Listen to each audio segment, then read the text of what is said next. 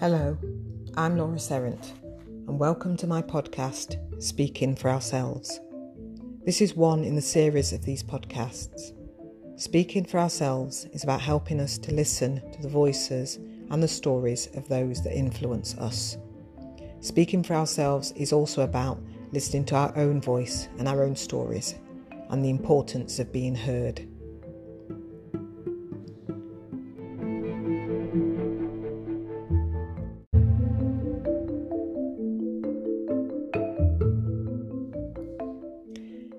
In this podcast, I speak with Sarah Sanderson, the co-founder of the When Women Speak Global Network Community Interest Company. It's a stimulating discussion in a whole series of fabulous podcasts by this production. In our discussion, we discuss self-leadership, diversity, and our own stories. Listen to our podcast and follow this great CIC company, When Women Speak.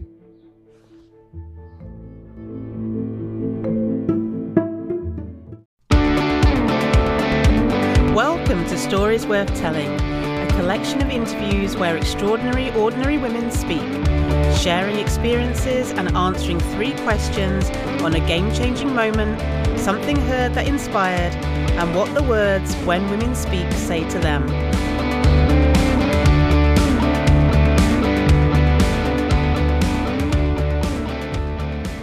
In this episode, I'm joined by Professor Laura Serrant, OBE, a multi-award-winning global diversity and inclusive practice specialist, professional speaker and experienced coach. You'll be able to tell in this conversation that titles and accolades haven't changed Laura from being down to earth, generous with her time, gracious in her sharing and vulnerable in asking for feedback on her creative journey with poetry. Laura has over 30 years' experience of healthcare practice, research, policy development and strategic leadership, including working with a range of national and international government agencies. She is one of the few black female professors in the UK, and her commitment to optimising health equity and self-agency is reflected in her determination to support others by actioning the call to lift as you climb. It was a real pleasure to listen to Laura's stories and get to hear a never-before-shared poem called Silences Within. There's something Laura always asks her clients to do, and I'm going to ask it of you, and invite you to journal the words that arise. Laura asks, listen to silence. What is the voice of silence telling you? Hello and welcome to another episode of Stories Worth Telling. One thing that I would love to start with is to ask, when you were invited to be a guest on When Women Speak Stories Worth Telling, was there an initial story that came to mind, or what were your thoughts on being asked to be a podcast interviewee? Well, thank you for the invitation first. The first thing that came to mind was, wow, they want to speak to me. And I suppose when someone says to you, you're going to be part of a podcast, which is around stories worth telling, the first thing is, what story have I got that's worth telling? You immediately feel that, should I say this? Should I not say that? So where are you going to kind of focus? And I think particularly where you've actually given free rein really to say what, to speak from the heart or speak from my own kind of position. So that was my first thing. So once I'd kind of like wound down a bit from the initial shock, horror and euphoria, and that would probably be the 3 words I would use. I think certainly I thought about what does it mean for women to speak, and what does it mean to have a story worth telling. And the idea of stories is what guides most of my work professionally, and the idea of stories is what guides most of my personal kind of philosophy. So I suppose for me it was about really being excited to think that when we're talking about women speaking and we're talking about stories worth telling, it really is about having the opportunity to kind of speak for ourselves, which is a key thing for me in my work. Oh, I love how, because I didn't know that you know, that was your approach and your philosophy. So how interesting. I love those kind of serendipity type happenings. Yes. So yeah, brilliant. So you've touched on the words when women speak, and one of the questions that we ask all of our podcast guests is, what do the words when women speak say to you? So would you mind elaborating a little bit more on that for us, Laura, please? Yes, I think for me, when I hear the words when women speak, there's a calmness that comes upon me. The feeling that I get is one of calm, and it's one of being able to exhale and think, at last, here is a door opening. I vision a door opening, saying this is an opportunity to speak, as I say, for ourselves and from our own position. And what it means to me is really around heartfelt stories. And what I mean by heartfelt stories, they are the stories of self. And even though we speak those, particularly for women, we often speak and tell our stories from our own position. And we start to speak from a belief that this is just my own truth. But when we speak and when other people hear our stories, when other people hear women speak, it's not just the story of an individual. It's often the story of a community. It's the story of a family. It's the story of an experience, which is often shared. And so that's one thing for me, for when women speak, that actually we speak for ourselves, but we speak to the experiences of many people far beyond our own experience. The second thing that strikes me when women speak, that it is actually about releasing the voice of people who are not usually heard. Now, that's not to say that I think women are completely silenced, but I think that often when we look back historically, when we look even in the current, when we look in political spaces, proportionally, the voices of women are less often heard or less often centralized. So that to me is about the heartfelt opportunity to speak. And with that opportunity comes responsibility. So when women speak is also about responsibility for me. So it's about own voice and story. It's about releasing those voices and giving, actually telling the stories that are not just our own, but are shared with our families, communities, and others. And it's about responsibility to take that opportunity to speak. So that's what I think about. Brilliant, brilliant. I love that answer. And what came up for me as you were speaking there was, I wonder what role models you had growing up around, so hearing women speaking, and whether, and in what environments were those women speaking? Could you share a little bit? Yes, I'm smiling because I probably should tell you a little bit about my own kind of personal background. Please. Which probably may explain quite a few things about me. She said, I am the eldest daughter in a large family. And in the family, and I think I come probably from a typical Caribbean family. My family are from the Commonwealth of Dominica, which is not the Dominican Republic. And it's a very, very small island which sits in the Caribbean between Martinique and Guadeloupe. Some of yourself and some of the listeners may have heard of a year before when Hurricane Maria struck and decimated quite a lot of the Caribbean and South America and the southern parts of the United States. Hurricane Maria, the eye of the storm, sat across Dominica. So that was our position within that. And in that island, my family where I came from, so there are 5 of us who are same mother, same father, raised, not all born, but raised in the UK. And then there are another 3 of us who are the same father, not the same mother, who lived in the Caribbean, and actually also are now spread across America, still in Dominica and in the UK. So that's relatively typical. I'm in my mid-50s, so that's relatively a typical story. There's nothing atypical about the story. And of the 5 of us in England, I am the eldest daughter. And in the family, I sit in the middle. So everyone before me are brothers and everybody after me are sisters.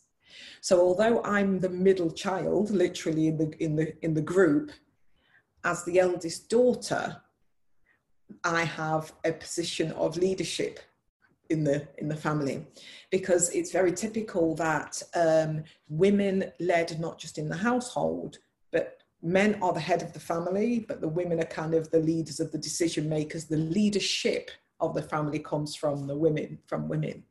So I was always brought up with very strong women. My mother was a very strong woman, her mother before her, my aunties, etc.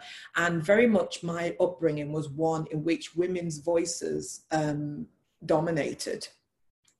And I was very much brought up to understand that as the eldest daughter, not the eldest in the family, my position was one of leadership. I was, when my mother died, she died and I became queen, basically, was the way it was. So even though my brothers were older and even my father was still there, it was very much then everything was channeled through me. And I was brought up to have that role of being in charge. I was left in charge, even though I wasn't by age the eldest. So my experience of women speaking was that women spoke, that they basically bossed the house, they directed the traffic, they worked hard both in the home and outside the home.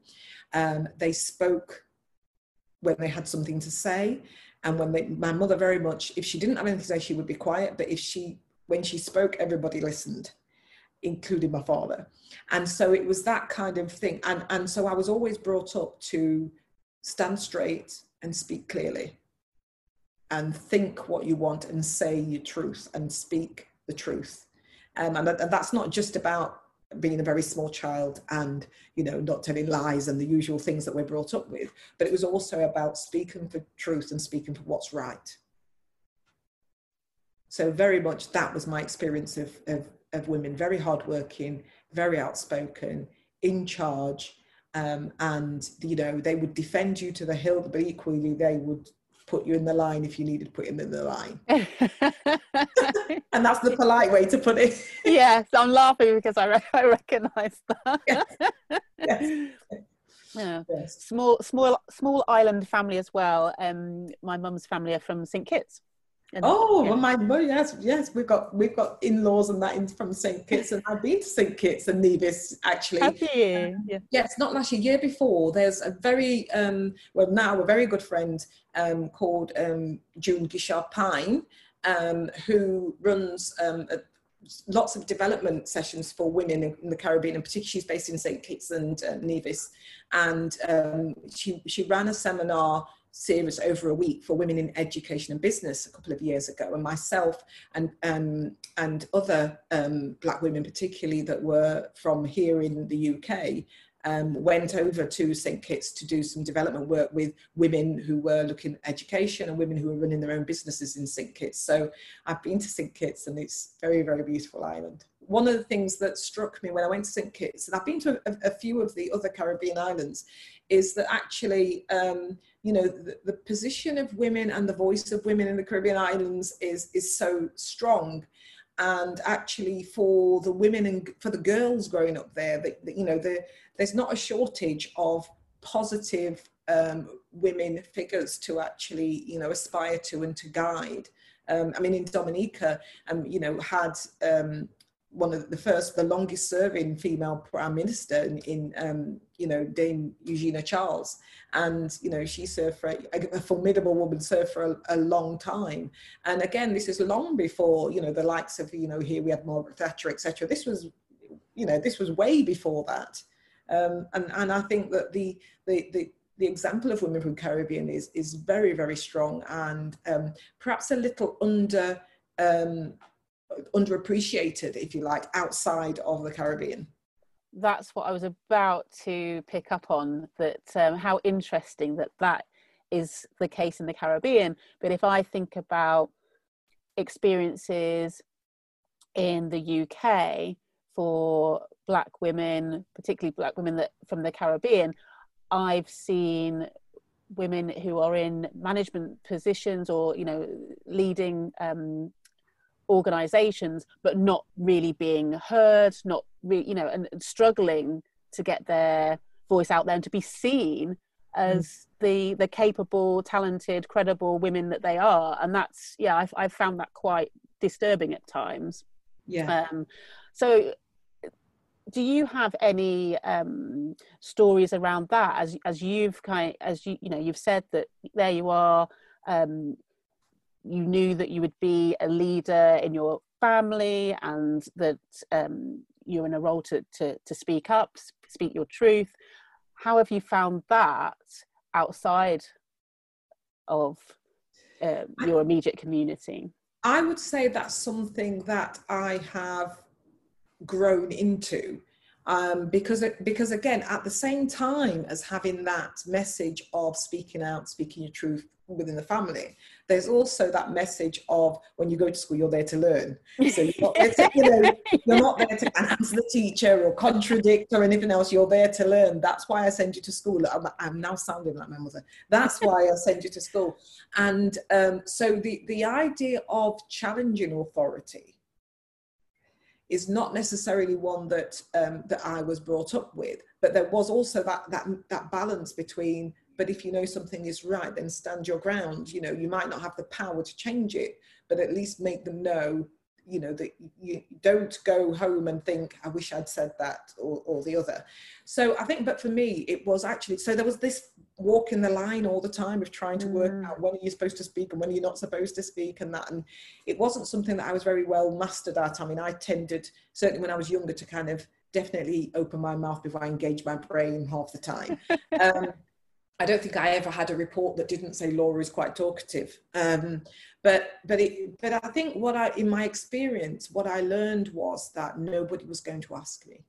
I think that's the thing that struck me, because I was waiting to be asked when I first, I trained as a nurse. I went to university, and again there was that dichotomy in the university where I was, that actually you were brought up to be critical. The whole, in the written word, in the spoken word, is to look at the evidence, to critique it, to challenge, and to present an argument based on evidence. But then in nursing practice, when I went into practice, the rule was just do as you're told, because this is the way we do it. So again, once again, I was in that balance of the critical inquiry and the critical bit which fed my brain, and then actually being able to say, well, how do I manage this in a practical sense in work, to actually say, well, actually, I don't really think that's right. And I think that's where the thing that struck me the most in a practical sense when I was nursing was the sense of inequality. And I didn't know that that's what it was called. So I didn't grow up thinking about inequality in that sense. But the thing that I did grow up with a very strong sense of, that people should have an equal chance. That was the thing that I grew up with, that actually, that if you worked hard or you did then things should come to you. Nothing was going to be given to you, but if you worked hard, then you followed the rules, then A plus B equaled C. And so it was very much about an equal chance, but it was down to your effort. So the thing that struck me a lot when I was in a health setting was seeing how we had people came to the same hospital, to the same ward, with the same condition practically, because obviously different wards have people, all the diabetics were on a ward, or people like that were all on a ward, etc. So people came with, so you would think that would be equal chance. Same yes. Nurses and doctors, same conditions, same city, same hospital, same ward. And yet some people came, were treated, went and flew and never were seen again. Other people were in the revolving door coming back constantly, and I couldn't understand it. And that's when it struck me that sometimes people got different care. Sometimes people weren't able to say, I can't do that, or I can't afford that, or if you give me a prescription, it costs X pounds to buy the prescription. If I'm making a choice between feeding my family and buying this prescription, I'm going to feed my family. And so that's when the inequality of the context outside the hospital struck me. And that's when I realized that people didn't have an equal chance of health. And actually, because of my experience of growing up in relatively a poorer, less affluent, more poverty area, I understood a lot of the things that were not being said by patients and families. But if I didn't kind of speak up for them, then that story would never get out. And then actually there was a mismatch between the story not coming out, and then the assumption that actually all we needed to do was just treat everybody the same. And so I think that was what struck me then.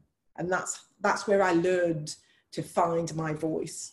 And I would say I found my voice in that space. And then even though I was shaking in my boots, and even though sometimes people, the sister or the staff nurse would say to me, no, that's not what we're doing, or how dare you speak up. But I felt that it was a compulsion to speak, and to speak for people who I didn't think could speak for themselves. Yes, yeah. And what I'm hearing in that is almost that some of the assumptions are made before. So because the assumption has been made, certain questions aren't then asked. Exactly. I think it's also as well, it's a little more complex than just an assumption. I think there was something about not knowing the story.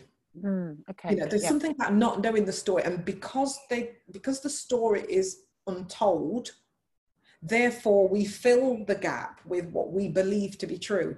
A good example of that is that if you think about ourselves when we're children, we believe the world is whatever our world is. Good, bad, ugly, or indifferent. The world is how our world is. And sometimes it's only when the first time we leave our homes, which usually is the first time you go to school, etc., or nursery these days, or whatever, that's the first time you meet people who are outside of your family. Yeah. So that's the first time you see that what is normal and usual for people is different from your normal and usual. And I think the same thing happens in relation as you go through different layers, whether it's moving to school, moving to university or college, or leaving home, move into the world of work. There's something subconscious that makes you believe that story is the uniform story. And you don't have anything else to fill it with. You don't have anything else to fill it with. So unless that information is given to you, whether it comes through a book written, whether it comes through talking to someone and hearing a different opinion or a different experience, there's nothing. So you fill it with your own truth, or with your own what you already know. So there's a gap there, and that's where the assumption comes from. It comes from a lack of information or awareness, or sometimes acceptance that there's a different story. Yes, yeah, because sometimes in that acceptance of there being a different story, if that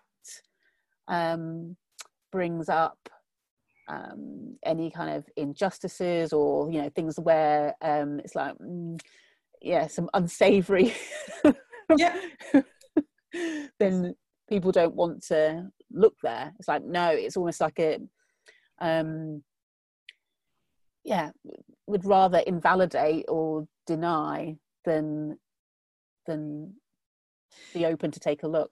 It's true. We've all got those. The easiest way I describe it to people is we've all got one of those drawers in our houses, in our kitchen, or in our sideboard, where everything just goes in the drawer. Yeah, I've got a few of those drawers. Yeah. Yeah. And one of those drawers that whatever you're looking for, it's probably in that drawer. But also, when somebody knocks on the door and you're not expecting them, it's the drawer you can just throw things in to make everything look tidy. And one day we're all going to tidy that drawer out. And one day but actually we never do, because we know if we start pulling things, there'll be things in there that we've forgotten, there'll be things we've got to deal with, things we've got to unravel, and it's just going to be all too much of a job. So it's easier just to keep it closed, because if you open it, you have to deal with it. And sometimes we don't always have the answers to do those things. It's kind of the simple way. I have one of the concepts that I work around that I've developed is something I call screaming silencers. And screaming silences really are the personal experience bit of the drawer in the kitchen, or the cupboard under the stairs is the other place where we find things, you know, where we throw in. And if we are going for something, we just kind of put our hand in and grab the thing that we want, and we don't look at anything else that's in there. And screaming silences are about experiences or stories or realities that are true because they exist, but actually we don't talk about them, or we pretend, or we go on, or we make plans or rules or laws or decisions as if those things don't exist. And the more that we ignore them, so they're silent, then we don't hear about them, they're silent. But the more that we ignore them, the louder the silence becomes, until it starts to scream, until it's so obvious we can't ignore it anymore. So you get to a point where you can't fit anything else in the drawer, so you have to deal with it. And that's what happens sometimes with inequality. That's what happens with people's, when someone's been back in the hospital 20 times and you're thinking, well, they should have only come once for this. You have to actually open the drawer and go, why is it this person is coming back where they've had the same treatment? They left here in the same condition as we, you know, they said they could cope, and yet here we are again, it's the 20th time that this person is back.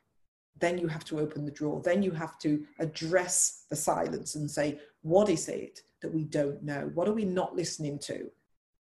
What is it that this person is telling us when they're not speaking about? So what's the noise between the lines? And that's where the screaming silences comes from. And that's those stories within. That's you've got to find a way to get that story out, because that's the thing that makes the difference. I would love to know, as we move on to another question, whether, I mean, it might be that this was potentially a screaming silence for you, we'll see, but what have you come to realise that could be described as a game changer? It is all linked. The game changer for me is realising that our stories of ourselves are our power. So if when we're younger, or certainly when I was younger, you know, and certainly when I think about my parents, they spent a lot of time assimilating into English culture, or trying to assimilate, not in the house, but certainly when they're out of the house. And what I realize is that rather than trying to blend and be like my friends, that actually my power lies in my own personal story. And that was the game changer. The game change, that was where the game changer came. And it was and the first time it struck me was, I've always been an avid reader from being very small. I read very early. I've always been an avid reader. And there was a book, believe it or not, that I read. For the first time I read this book, I was 8 years old, and I didn't understand it. And I reread the book when I was 16, only because I'd not read it for a long time. I thought, oh, I'm going to read this again. Okay. And suddenly, the phrase that jumped out of the page at me was, the personal is political. And that book was The Women's Room by Marilyn French.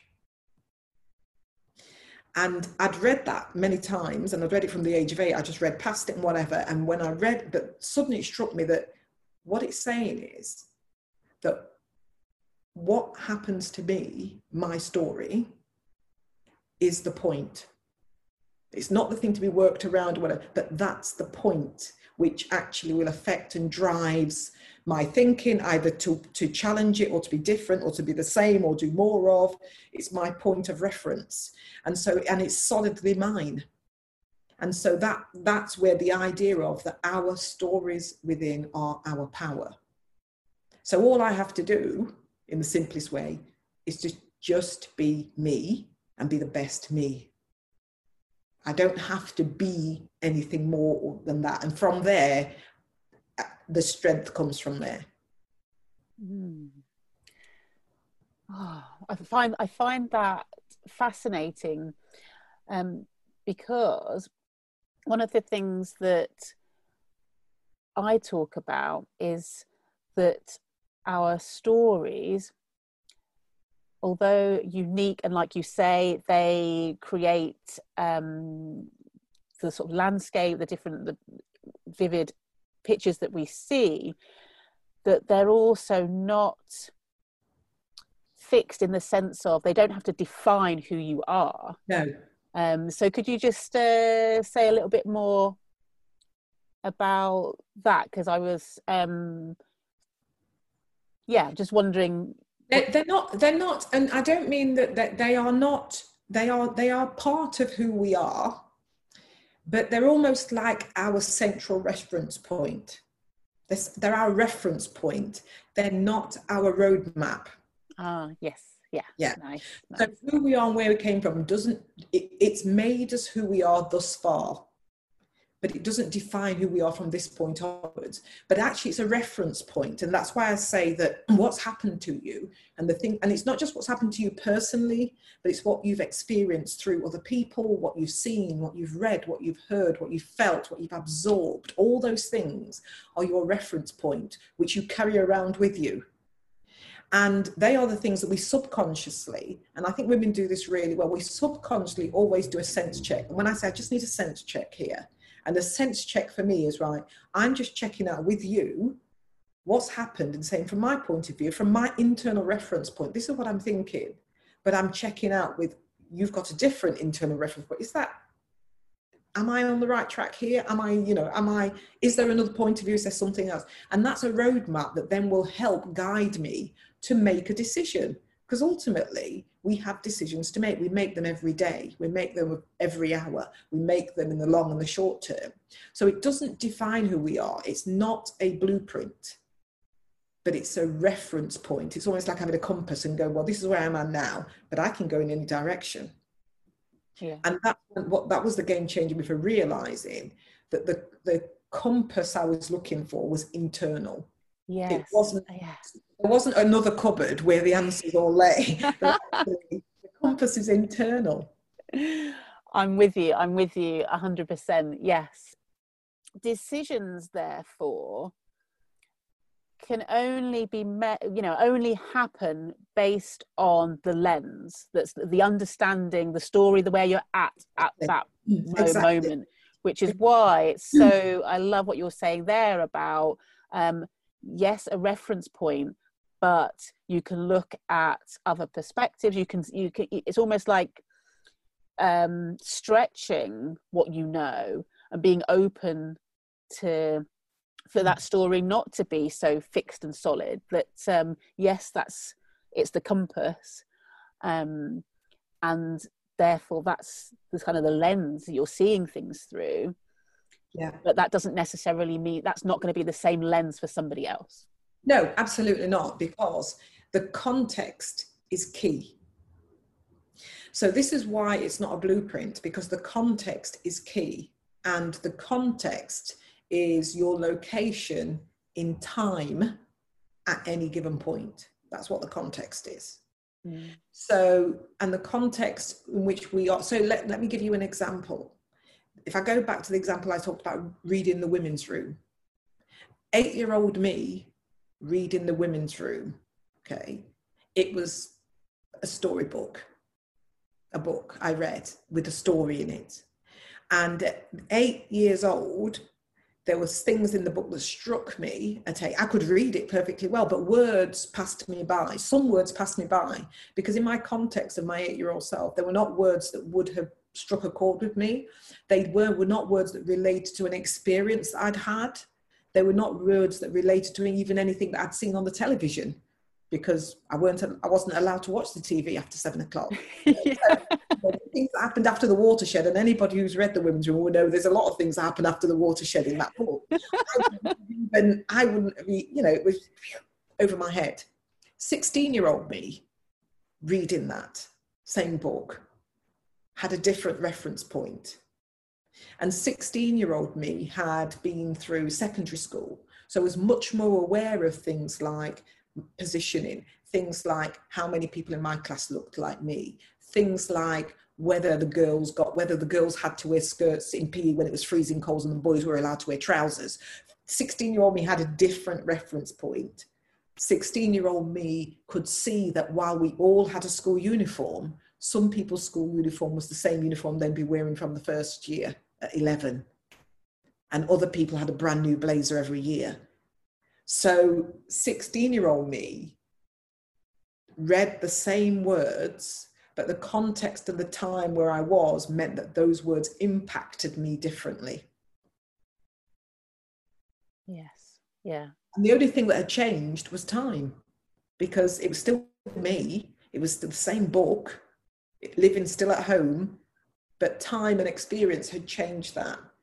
And I think one of the things that I say to women because I do coaching with women, one of the things I say to women I'm coaching is when people go back and going, oh, I wish I'd done this, shoulda, woulda, coulda, as my mother would say, and Beverly Knight, the last words of a fool. But the shoulda, woulda, coulda bit is, at any point in time, when you make a decision, you have to gift yourself the belief that you made the best decision for you at that point with the information that you had. My partner, he says now, he said, you never make a bad decision, because at the time you make what you believe to be the best decision with all the information that you've got. No one's going to sit and go, do you know what? I think I'm going to make a decision that's really going to make my life difficult, and that I'm really going to hate, that's really going to upset me, and actually that's not going to work out anyway. Nobody does that.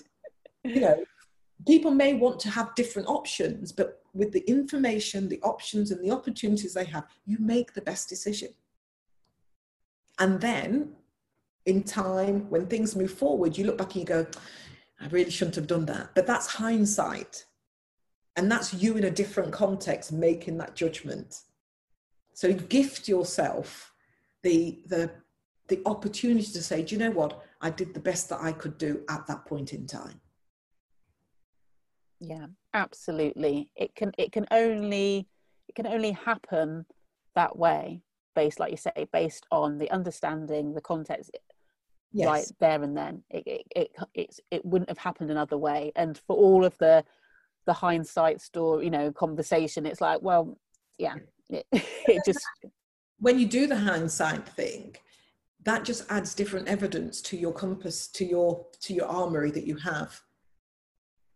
So when you're at your next compass point, you have that evidence, information, experience to inform your decision. Yeah. Well, you've touched on a book which might be the book that is the answer to the next question. I know we're fast running out of time, so I'm going to ask you our third question, which is, what have you seen or heard that's left an impression on you? So it could be that book, or it could be something else, a film, a poem, a speech. So if you could just, tell us. The things that strike me most are usually books, because I'm much more of a reader than a watcher of TV. I've never quite understood the pictures, the cinema. I have been to the cinema and I do enjoy the film, but I kind of think, well, why would I go out and sit in a row with people, not looking at them and all steering in one direction? It just isn't there. But anyway, books I like because I kind of get into the book. And I mentioned when I was thinking about this, I was thinking, there are a series of books that have influenced me. And Marilyn French and the Women's Room is one. The other is, one of them is again around the idea of equal chance and the idea of inequalities. The book that struck me first around that was when I read Animal Farm, for example, and that whole phrases in books stick out with me. So within Animal Farm, the phrase that, all animals are equal, but some animals are more equal than others. And that is the phrase that really reflects to me this idea of that equal chance doesn't happen by chance. It that actually that the human condition is one of inequality, and it's what we do to rebalance that makes a difference. But I think the book that I would probably, it's not one book, but I suppose one author, poet, writer, orator, all-round absolute phenomenal woman for me is Audre Lorde. And her when I, read essays and plays, readings by her, but her work, Sister Outsider, is the one that struck me most. And the reason is because it talks about the importance of speaking, that the damage that silence, not speaking or having your voice silenced, can actually do. And I read a lot of her work, particularly in my teen years, but also up to me when I was doing my PhD, and the whole idea of screaming silencers came out of reading her works and listening to the voices of people. And what I've learned from Audre Lorde is, one, the importance of using your voice well. So if you, for example, like me, have had the privilege of being in spaces where I have been asked my opinion, where I can influence students, individuals, communities, groups, organizations, then to use my voice well and wisely in order to not only speak, liberate those who don't have the voice to speak, who haven't had the opportunity to sit where I'm sitting, to say what needs to be said, but also to enable other people to speak. And it's all that lift as you climb. For me, the idea of lifting as you climb is important, that, you know, it's not enough for me to be sitting in that space as a woman, as a Black woman, as an academic in places. I have to ensure that as I go through a door, that I find a way to wedge it open for somebody else. And so for Audre Lorde, it was that the very importance of having silenced and marginalized voices heard. For whatever reason people are marginalized, whether it's on gender, whether it's on sexuality, whether it's on economic grounds. And so it was the importance of speaking that I got from that, and the importance of stories and voice from Audre Lorde. Fantastic. And how very appropriate for for this conversation as well, which is great. I also know that you write poetry. Yes, I do. Yes, I do. It's my way of, sometimes I know that my brain goes very fast and there's always lots and lots of things going on in it. And sometimes I need to download my brain, like you do a computer. I need to download it so that I can think about something else, or to focus on one thing. And I find that poetry is one way in which I can download either thoughts or views or reactions or reflections or whatever. So that's what I do. So I do journal, but when I journal, I don't tend to journal what I've done today. I tend to brain dump in a journal, and often it comes out, sometimes it's prose, but often it comes out as poetry. Laura, do you happen to have anything that you could share with us, your written voice, even if it is that kind of just Okay. I've been thinking about the idea one of the hashtags that I use on a lot of my social media and a lot of my work around this idea of speaking and silence is silence speaks. That's what I think. And I was reflecting on what that actually means, about the importance of people, and women particularly, telling their stories as a source of their power, and how you need to release that silence within you. And it's almost like I need to let it out in order to let my brain kind of go down. And I was thinking about some of the things that women had said to me, or not just women, but people had said to me about. One of the questions I ask in coaching, in speaking to women, is when you listen to silence, just be quiet and listen. What do you hear? What is the voice here telling you? And I started to note some of those down, so and they came out as a little poem, just a few, so I can read that to you if that helps. That would be fantastic. Yes, please. So the poem's called Silences Within. Okay. When I heard my own silence, I forgave myself for staying. When I heard my own silence, I took a deep breath and whispered, "You're okay." When I heard my own silence, I remembered my worth. When I heard my own silence, I stopped saying yes when I really meant no. When I heard my own silence, I gave myself permission to relax. When I heard my own silence, I knew it wasn't my fault. When I heard my own silence, I realized my own strength. When I heard my own silence, I let go. When I heard my own silence, I found my voice and began to speak of my pain. When I heard my own silence, I exhaled.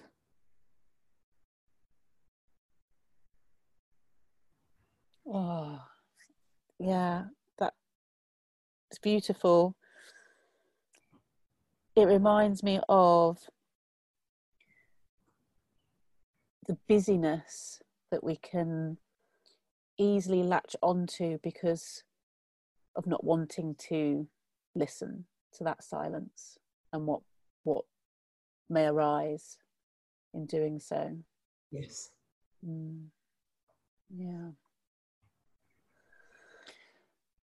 I would love just to finish on asking you to share a little bit about what you're engaging in, that you're excited about, you'd like to share. What I'm engaging in is doing a lot more professional speaking, so a lot more speaking and developing my own. I've always done some coaching, but developing much more of my own coaching work and business, a lot more speaking around the idea of silence speaks. And I'm working with a really dear friend and a really good colleague that I met at the Amazing Women in Business, Women in Education and Business that I spoke about at St. Kitts, called Ros Thornton, and she runs an annual award called Amazing Women Global.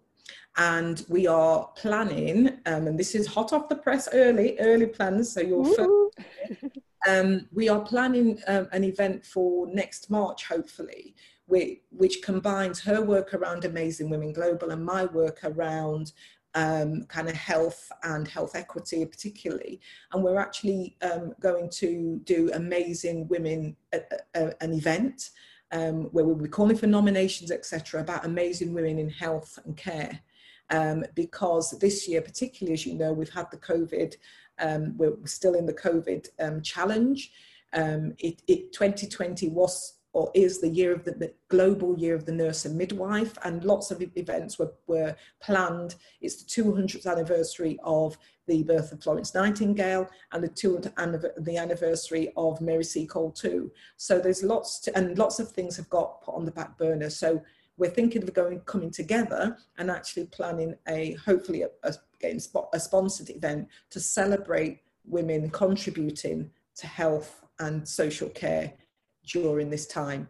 So, and there'll be lots of categories within that. So hopefully I can tell you more about it later, but we're planning that for next March. So watch out about this. But if anybody wants to know more about it, then there will be ways they can contact me through any of those media to do so. So I'm excited about that. I'm excited about developing much more coaching, and particularly for women in groups and organisations. And I'm excited about doing much more professional speaking, MCing, all those kinds of things. So I'm excited for those things too. Fantastic. Oh, thank you. And I definitely would love you to come back on the show, purely because I just feel that we've only just, scratched the surface. I want to hear more stories from you. So please definitely come back. It would be great. And the poem that I read to you, nobody else has heard that. So it'd be good to hear from yourself and anyone listening what their views are and thoughts on that. I'm kind of still umming and ahhing as to whether I should, publish my poems or, etc. I'm still thinking about that. So any feedback or any thoughts about that, I'll be happy to hear. Fantastic. Brilliant. Thank you so much, Laura, for this conversation. I've really enjoyed it. Thank you.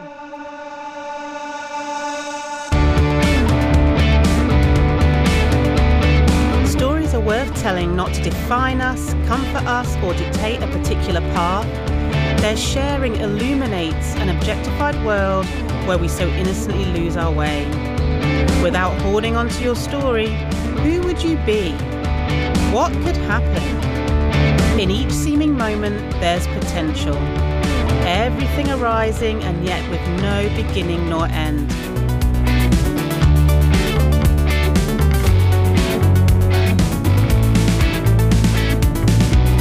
if, in telling the stories we've clung to so tightly, the space in which they all arise becomes more obvious.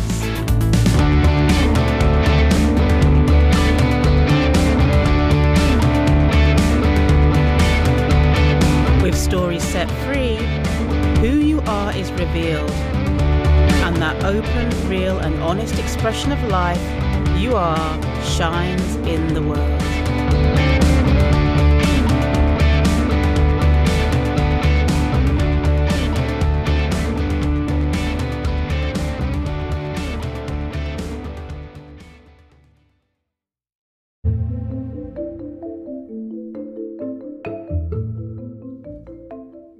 I'm Laura Serrant, and you have been listening to my podcast, Speaking for Ourselves. We all have a voice and stories to tell, and if we do not use our voice and speak for ourselves, others will speak for us, and at best they will mistell our stories, and at worst they will render us silent. See you next time.